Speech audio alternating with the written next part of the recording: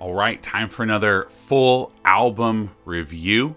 Last week we did of Monsters and Men, and today we are going to talk about Off to the Races by Jukebox the Ghost.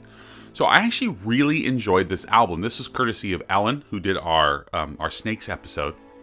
She recommended this one. And I really dig it. It's got a cool kind of like operatic tone to it that like the whole band will sing together. Piano to guitar, the whole thing. The best way to describe them is kind of like the band Fun, Fitz and the Tantrums, and Queen all mixed together. That's actually the best way to describe it. The lead singer has a very Fitz and the Tantrums kind of vibe to his voice. I really enjoy it. And it's got this like cool piano, like I was saying, like the cool piano to almost operatic tones that you'll hear in Queen, but more like the band Fun in some of their albums. But it's very upbeat. Very easy to get into right off the bat. Like I really enjoyed it. Like from like start to finish. It was really good. Honestly, too, it was good workout music. Like it's pretty upbeat. There's a few like ones that were more like downbeat, but like for not asking for workout music, this was a really good workout music album to listen to, which was really fun.